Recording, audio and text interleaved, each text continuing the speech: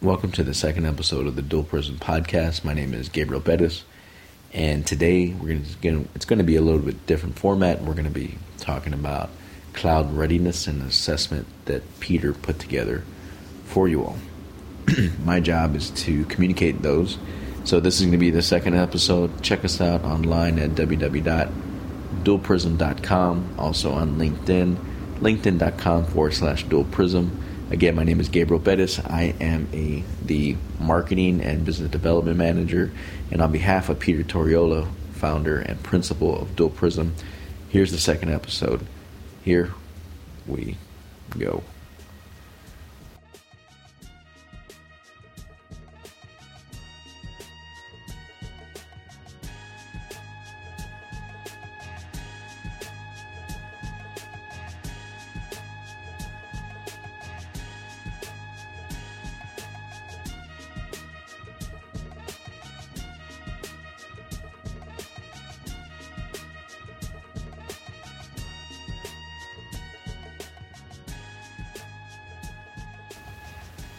All right, everybody. So we're going to talk a little bit about cloud adoption and what it's done for businesses, specifically small businesses. Cloud adoption has improved agility and resiliency for businesses, and increasingly it's becoming an equalizer for small businesses when going against larger competition. The wave of technology fueled disruption in finance, insurance, healthcare can be directly attributed to the rise and adoption of cloud solutions infrastructure that took months to acquire and implement. In years past, that is now happening in a matter of days, if not hours, and that fuels how quickly products and services are brought to market. The question isn't whether all businesses will someday embrace the cloud. In fact, the loss of market share to competitors will accelerate the decision. Instead, the right question should be about your business cloud adoption readiness. Conducting a thorough assessment of your current environment using the following 5 cloud migration checklist items will determine the outcome of your cloud migration and whether you achieve your strategic goals and objectives. So we're going to come up with 5. I'm going to state them first, and then I'll go back and define them. So number 1, define the future state requirements by understanding current state environment. Number 2, identify cybersecurity gaps in people, processes, and technology. Number 3, identify applications that are cloud ready and ones that require remediation. Number 4, identify gaps in existing processes and establish a cloud governance model.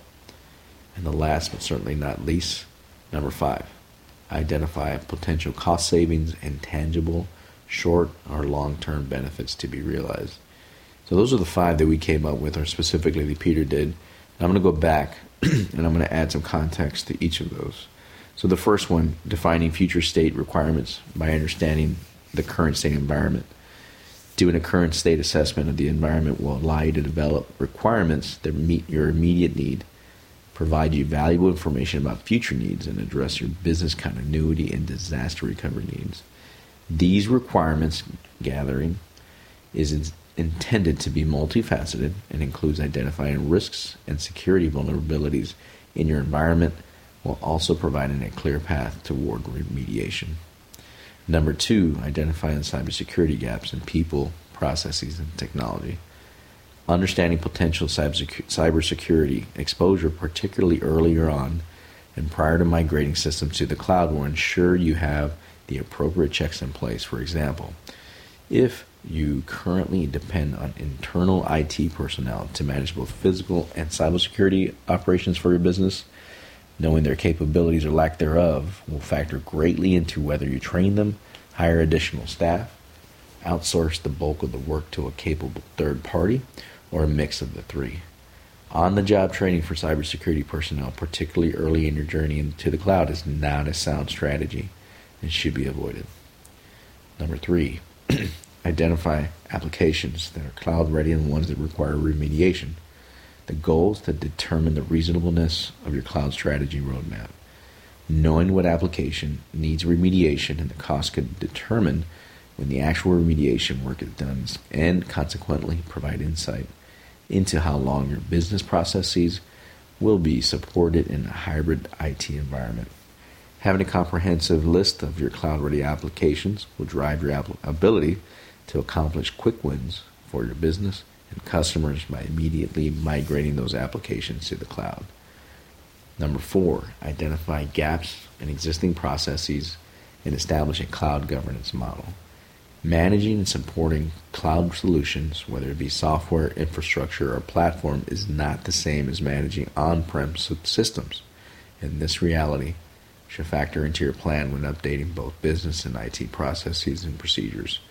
For example, you'll need to update how you grant or revoke access for customers and employees, how change requests are managed, how help desk and customer service personnel interact and resolve issues for employees and customers. Most importantly, having a governance model in place will ensure you are driving the right habit across the company and using meaningful metrics and KPIs to measure performance, and ensuring valuable resources are not wasted on solutions that aren't delivering long-term value for your business. Number 5, identify potential cost savings and tangible short and long-term benefits to be realized. Migration to the cloud by itself isn't going to save you a lot of money, but it will buy you agility and resiliency if implemented correctly. However, making cost savings, agility, and resiliency the central pillars of your cloud strategy could be the key to developing objective selection criteria that guides your future cloud services procurement. This part of the assessment is intended to either validate or negate key assumptions your whole cloud strategy is built upon, which makes it just as important as the 4 listed above. What we want you to do is to keep those in mind as you are contemplating your move to the cloud. The beauty of not only the cloud, but the internet as a whole, is that it has democratized and decentralized the ability to compete.